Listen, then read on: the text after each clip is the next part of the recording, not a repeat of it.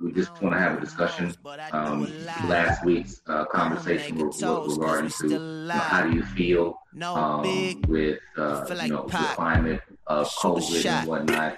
And so I wanted to move through to just one of the things that is in the news and things of that nature. And so, but before I do that, wanted each of you to give just maybe your elevator version, who you are, where you're from.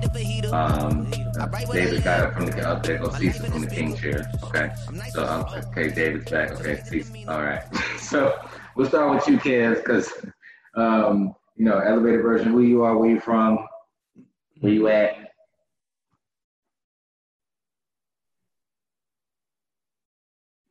Kevin. Okay. Kevin sounds like Cammy. I didn't know what you said. Cam. Kev, that's you. What's going on, everybody? My name is Kevin Gray. I'm originally from the Hampton, Virginia area. Lived in Charlotte since 2003. Actually ran a full-service insurance company. That's what I do full-time. Also part-time, a health and wellness company, as well as a drop shipping company. Excited to be on this platform again with my brothers here. You can actually find me on Facebook at facebook.com/KDG23 or Instagram at Kevin Dream Gray. And Gray is spelled Gray. Do not spell it with an E. It's not Gray, it's Gray. Yes, sir. Get that A and that EY right, y'all. Yeah. Fred, tell them who you are, man. You talking to me? Fred. See, Cammy and Kev sound like he's... It's the microphone, Elam. It's the microphone. Is it? Oh, my gosh. Okay, so Fred Shropshire here, evening news anchor at WCNC Charlotte. Been in Charlotte for 5 years. I've worked in Chicago. I've worked in Winston-Salem, Greensboro. I've worked in Raleigh-Durham. I started my career in my hometown of Jacksonville, North Carolina. And I've been working in news now for 20 years. You can find me at Fred Shropshire, WCNC on Facebook, Real Fred Shropshire on Instagram, and at Fred WCNC on Twitter. That's what's up. Appreciate you, Fred. David, back in the king chair over there, sir. Who are you? My name is David. I'm from a small town in Pennsylvania, up in Tannersville, which is about 2.5 hours north of Philly. Been living in Charlotte for about 7 years. I do digital marketing, and I'm also a men's fashion influencer. You can find me at The Refined Gentleman on Facebook and on Instagram. Absolutely. Appreciate you. Cecil, where you at, man? What's up? I'm Cecil Burrows. I'm in Charlotte by way of DC, by way of New Jersey, by way of New York, by way of Monrovia, Liberia.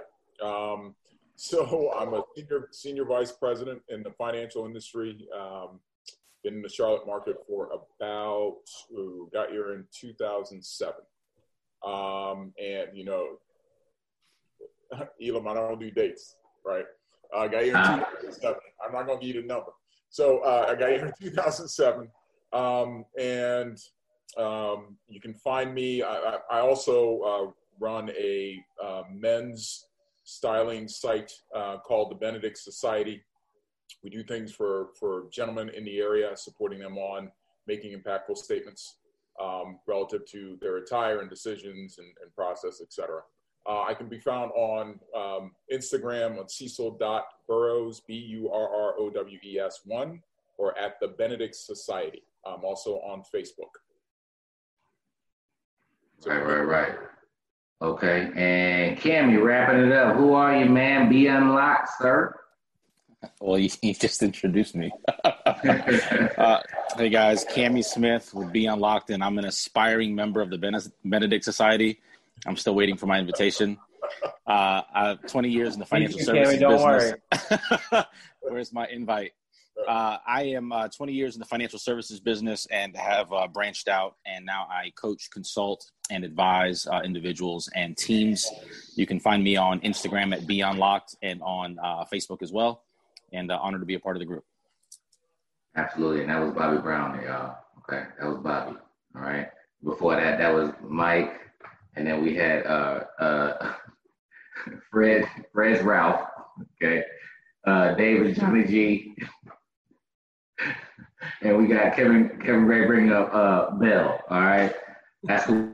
But and you guys might hear, jokes that we might pass back and forth. But I want to start this conversation by just saying that I'm excited to just share this moment with these individuals. I've had a chance of just working with them in different capacities over the past couple of years. Amazing individuals, go-to people, and things of that nature. And you're going to hear more about, if you have not had a chance to review our last, part one of How You Feeling, Bro? With just kind of talking about COVID and leading our families and leading ourselves and kind of pushing forward inside of this pandemic that's just absolutely crazy. It's something that we've never really dealt before. But this evening, I want to kind of delve into a topic that that we have dealt with before, but it's just kind of playing out a little bit differently in the news and just overall education and things of that nature. So we want to have a healthy conversation this evening because as things, and we want to just kind of shift more towards inside of the Black Lives Matter movement and just the myriad of things that are going on right now. Just you pull up the news, you pull up social media, and just the disheartening pieces. And so want to get a temperature check for you gentlemen of how you're walking inside of that space right now, and just how you're leading your families and leading yourself. So I'm going to start off just by sharing that this is a healthy conversation, and this is more geared towards the levels of, because we've already heard some of the backgrounds of the individuals that are before us today.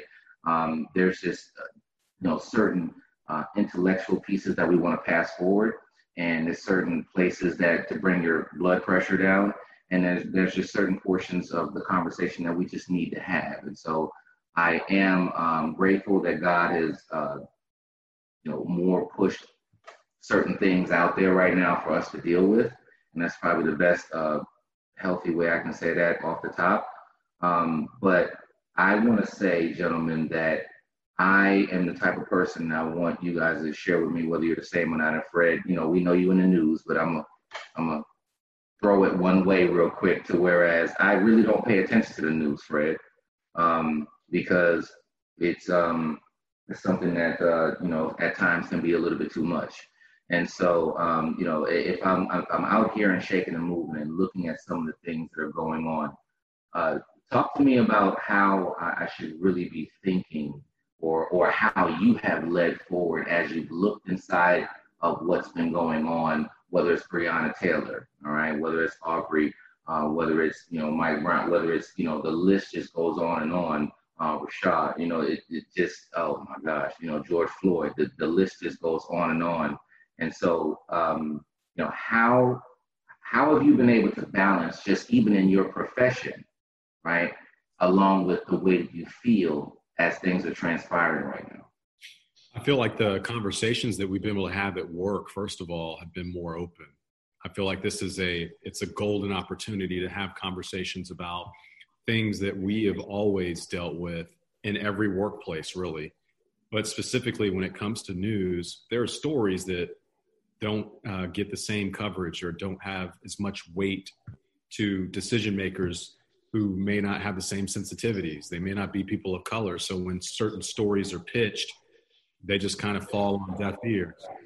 And I feel like I'm now in a corporate environment where at least people are open-minded.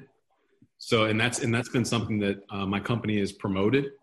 I feel like a lot of corporate environments are in the stage right now. It's kind of even though it took us all this tragedy to get here and all the hardships to get here, we are essentially in a honeymoon stage because we have open ears, or people are receptive to hear. And so for me personally, it's to talk about, how those things affect me personally. Like, I shared a clip with on my Facebook page with me, giving a portion of the talk to my 6-year-old son.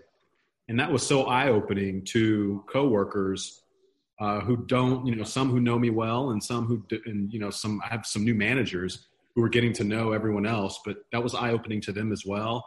But then it's interesting because I remember, one of my coworkers coming up to me saying later, yeah, I remember you telling me about what you do when you get pulled over, because I have this whole thing that I do when I get pulled over. I keep a driver's license and registration in a plastic bag, console.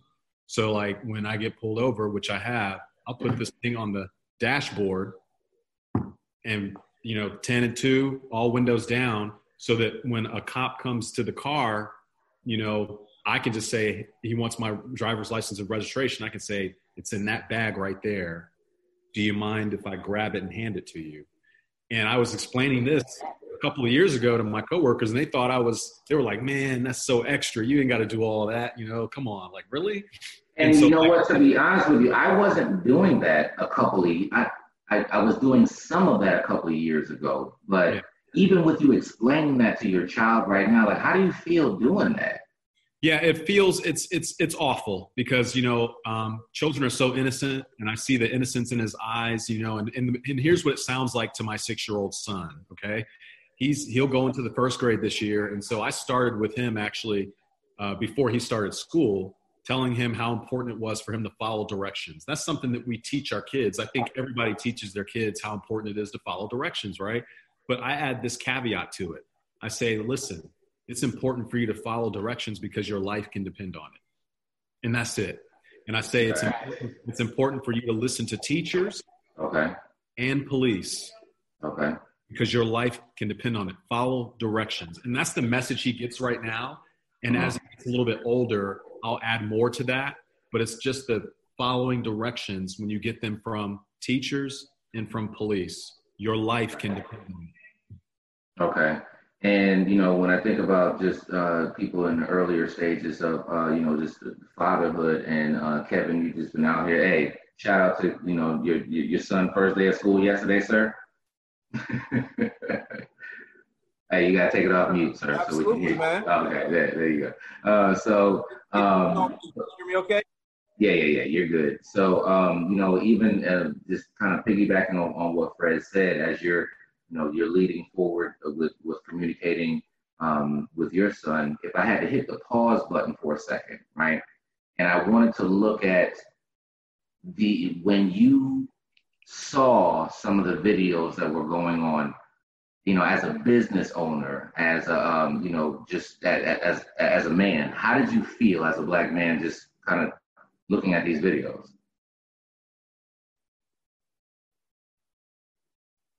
Wow. Well, you did say videos, so that means multiple. When it comes to Ahmaud Arbery, that video, when it comes to George Floyd, I was just, I was just saddened by it all. That was the first thing that came to mind, just extreme sadness, frustration, just because the things that have been going on right now have been going on for years. It's just we can record them now. And the other thing is that America had time. We were in this pandemic. We were in this slowdown as a country as well as the world, where people could actually pay attention to, what was going on. I'll never forget, guys, true story. My son said twice, and those of you who have young kids or have had young kids, know that they'll just keep repeating something, and it's what they shouldn't say. But he kept saying, Daddy, a Black man got killed. Daddy, a Black man got killed. Wow. And that's because CNN was on. We were playing CNN heavy because of, just the events that were happening, and we wanted to stay tuned in. But at the same time, he was listening. So that was something that, had to be managed as well. Not only what I thought and my emotions about it, but his as well. Okay. And, is there anything similar to what Fred was talking about earlier that you do differently, or that you're teaching your son differently? What, how do you feel in that area?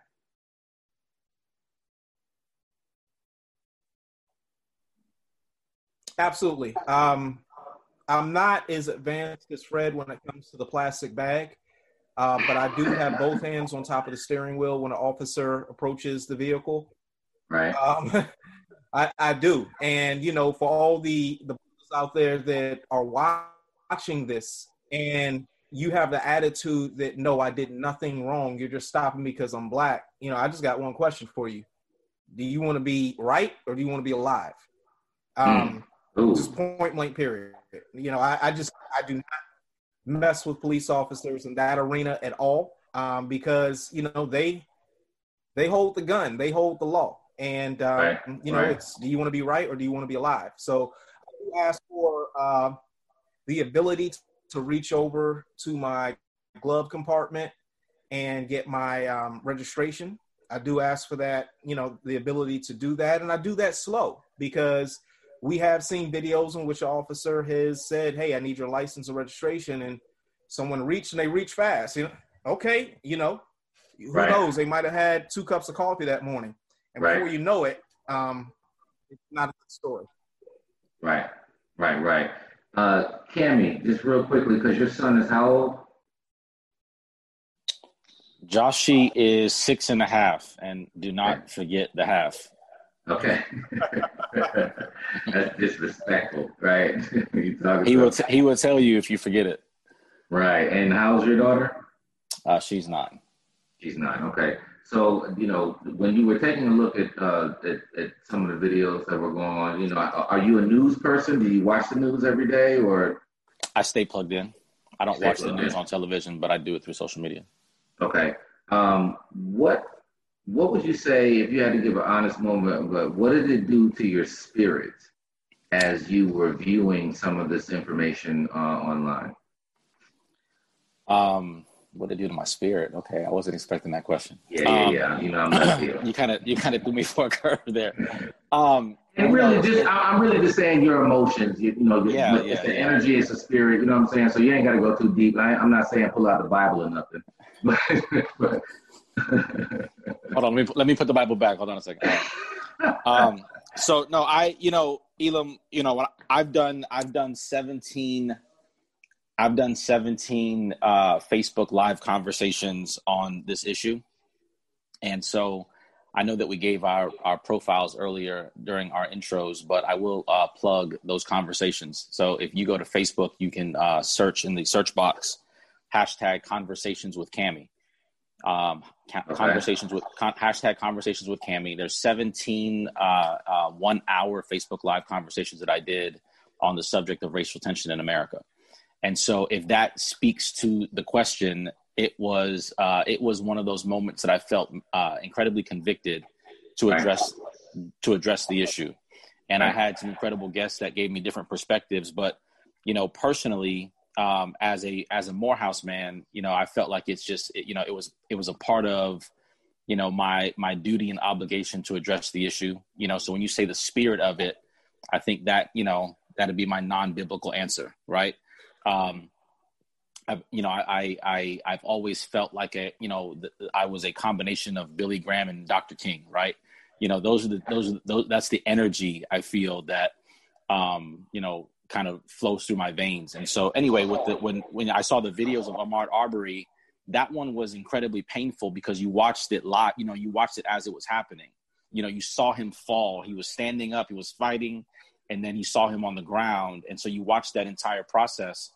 And I felt like I could be in that position easily. So it drew me in as a person that could, you know, potentially be in that predicament. And then, you know, while you're grieving over that one, I think in between was, I'm trying to remember the chronological order between that one and then Breonna Taylor, I think it was.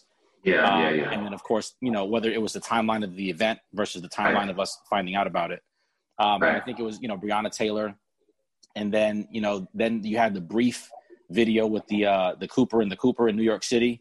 And then I think George Floyd right after that. And so by the time you're grieving over one, a second, a third, and then a fourth one happens. And you try to be open emotionally to grieve each one individually. But it's just challenging, man, because even now, I don't remember the last time I heard anybody talk about George Floyd's death. You know, the riots and the protests and the riots, however you want to, you know, look at it, all of that started after George Floyd's death. And I can't remember the last time I heard someone talk about George Floyd's death. Right. Which is because, and you guys can chime in or, you know, whatever, but which I think is because, Elam, about a dozen more black men have been killed that are unarmed since then. Like, it's not like it's not still happening. And so between that, the fact that Breonna Taylor's murderers still haven't been, you know, brought to justice, and there's so many other things happening, you know, you just, you know, I don't know if it speaks to the question about what I felt during the videos, but it's what I feel today. Right. You know, I feel that that the attention to these things hasn't been sustained. Right. It hasn't been sustained. And so because of that, man, you know, who's to say that 15, 20 years from now, we're not having the same conversations, you know, that our kids aren't on a Zoom call having the same conversations about this stuff. You know? You know, last thing change? I don't know. I don't know that I see it. No, and here's the thing, guys. Jump in anywhere where you want to. I know I'm just directing certain questions towards certain people, but if anybody has any question to throw in, you know, please feel free to do that.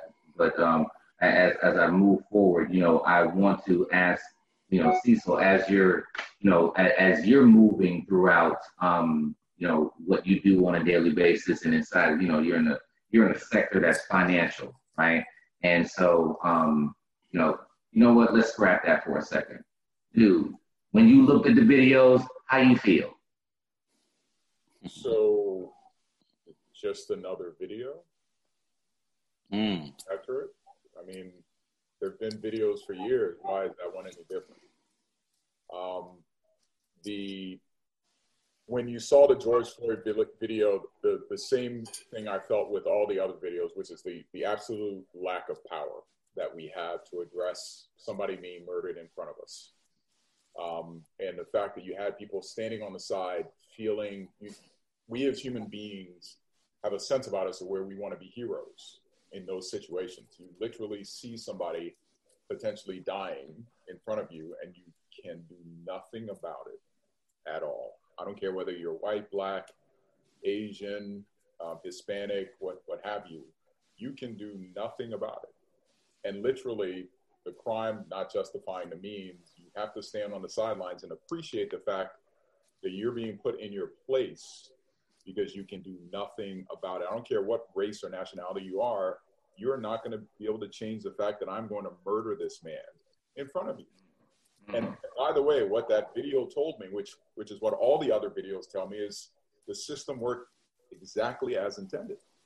All got to be real with where we are. That's dangerous to say that right there, sir. It's true, right? I mean, it's not like we haven't been privy to this type of violence within the communities in which we live.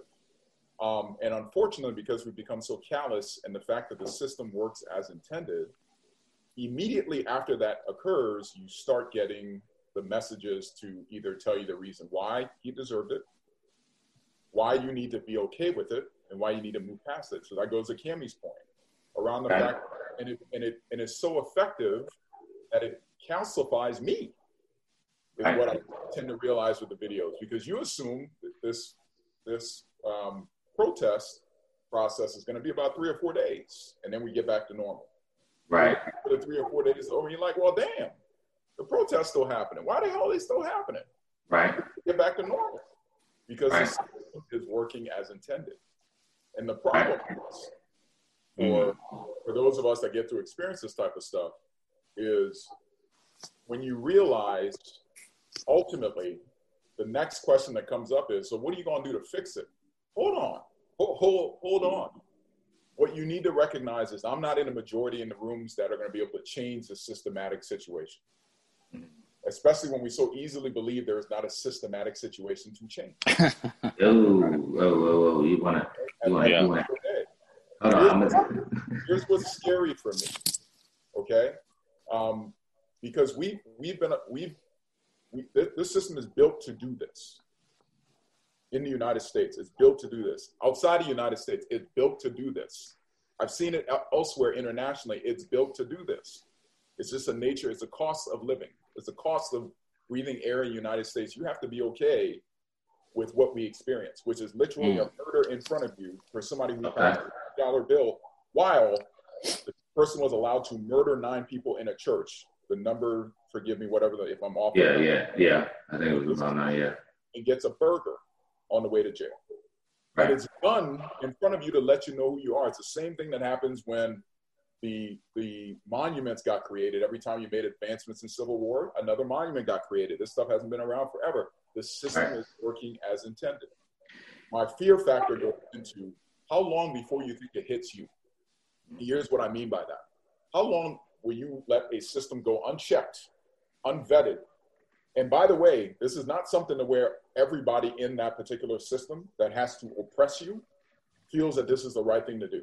This is why I lend respect to my brothers and sisters in law enforcement, in the military, et cetera, whether you're white, black, Asian, Indian, whatever, that also feel that there's a need for change, but their voices can't be heard. Because I've spoken to those individuals. I try to get out and empathize with where they come from. And they also express to you their safety concerns and where they are as well, that we don't recognize because we love lumping people in. That's our number one problem. But let me say, and somebody actually told me, which once you start recognizing that you've let this go unchecked for so long, what happens when they're doing other things to other nationalities? Because quite frankly, we start thinking about the only time it's going to change, and this is not the right way to think about it as a human being, is the only way it's going to change is when it starts hitting the people that have no empathy for what I'm going through. You know what? Let me just say this really quickly, Cecil, because you just said the word empathy, right? And I want to bring David in on this moment because hey, we've been rocking and rolling, doing a couple of things over the past couple of years, and it's also as a Caucasian male, hey, listen, this is White Chocolate, Johnny Gill on the line right now, y'all. But hey, understanding your inner circle and how you interact with, and how you're more universal versus some people are more pigeonholed into doing certain things or whatever. Listen, as a white dude and looking at the news and seeing all the stuff that's going on, and you might not have that same mentality. Excuse me, you don't have that same mentality. Just how do you feel looking at this, and how you feeling? I mean, it is the empathy part of it, right? Like, did he just freeze? Right when he got the good stuff. Hey, listen, the devil is busy because David froze right when he started going. All right, go ahead, David. Can you hear me? Yeah, can you hear me? Go ahead, man. No, I was just saying, like, I've always had a lot of African American friends. It's been my whole entire life, and to see all of my friends hurting the way this is, like, it sucks, right? Like, I try to be the bridge in between, going to, my friends here in Charlotte that I've made such good connections with and always been supportive, that, support about black, businesses and all these things. Like, I've always just tried to support. And I think that's all I can do, right? Because I'm never going to be exposed to something like that. I can only be exposed this way through conversations. And I think it's a respect thing and just the listening, and just hearing how it affects everybody individually. And I think, sitting with these guys here, or, when it was going through and I was reaching out to my best friend, Brandon, or, other friends of mine, just seeing how they were doing. I mean, there's just so much hurt out there. And I think there's just so much anger. And it's just like, for me, individual, I'm like, I mean, I can be there to support. That's all I can do. You know what I mean? Like, I don't want to ever take away from that, of what the injustice is, because there's definitely injustice in this world. And it breaks my heart to hear, Fred talking to his son about that. It's 2020. You know what I mean? And you got to talk about life or death. And like, I couldn't imagine having that conversation with my kid. Like, I don't even know how to process that. Right. And you know what? I thank you for saying that last statement, that, the processing of it, because there is a difference inside of that. And I think that if I wanted to just throw to you with regard to, have you been placed in compromising situations to whereas, you might have your friends over here saying one thing, and then you have your empathy and understanding or feeling towards, the way your friends feel. Have you been put in that situation? Oh, 100%. That's why I walked away from social media. Oh, okay. I couldn't even digest the things that I was seeing just from everybody, that I just literally just walked away. And one of my good friends that I actually met through Instagram, he does a lot up in New York City. He does a lot of ministry stuff like that with the homeless and stuff like that. And he's like, we had this conversation, and I was just, it just makes me sad. And like, I don't even understand. Like, there's no unity. Like, there's no bridge between the two. It's either you feel one way or you feel the other. And then you had like the race baiting in between. And I just was like, I'm not going to accept this. I'm not going to lower my values and feed into this, because these little ones are what's looking up to what these people are reacting. Social media, the conversations that, you know, everybody's having here with their kids, like that impression lasts forever, you know? Mm-hmm. Go ahead.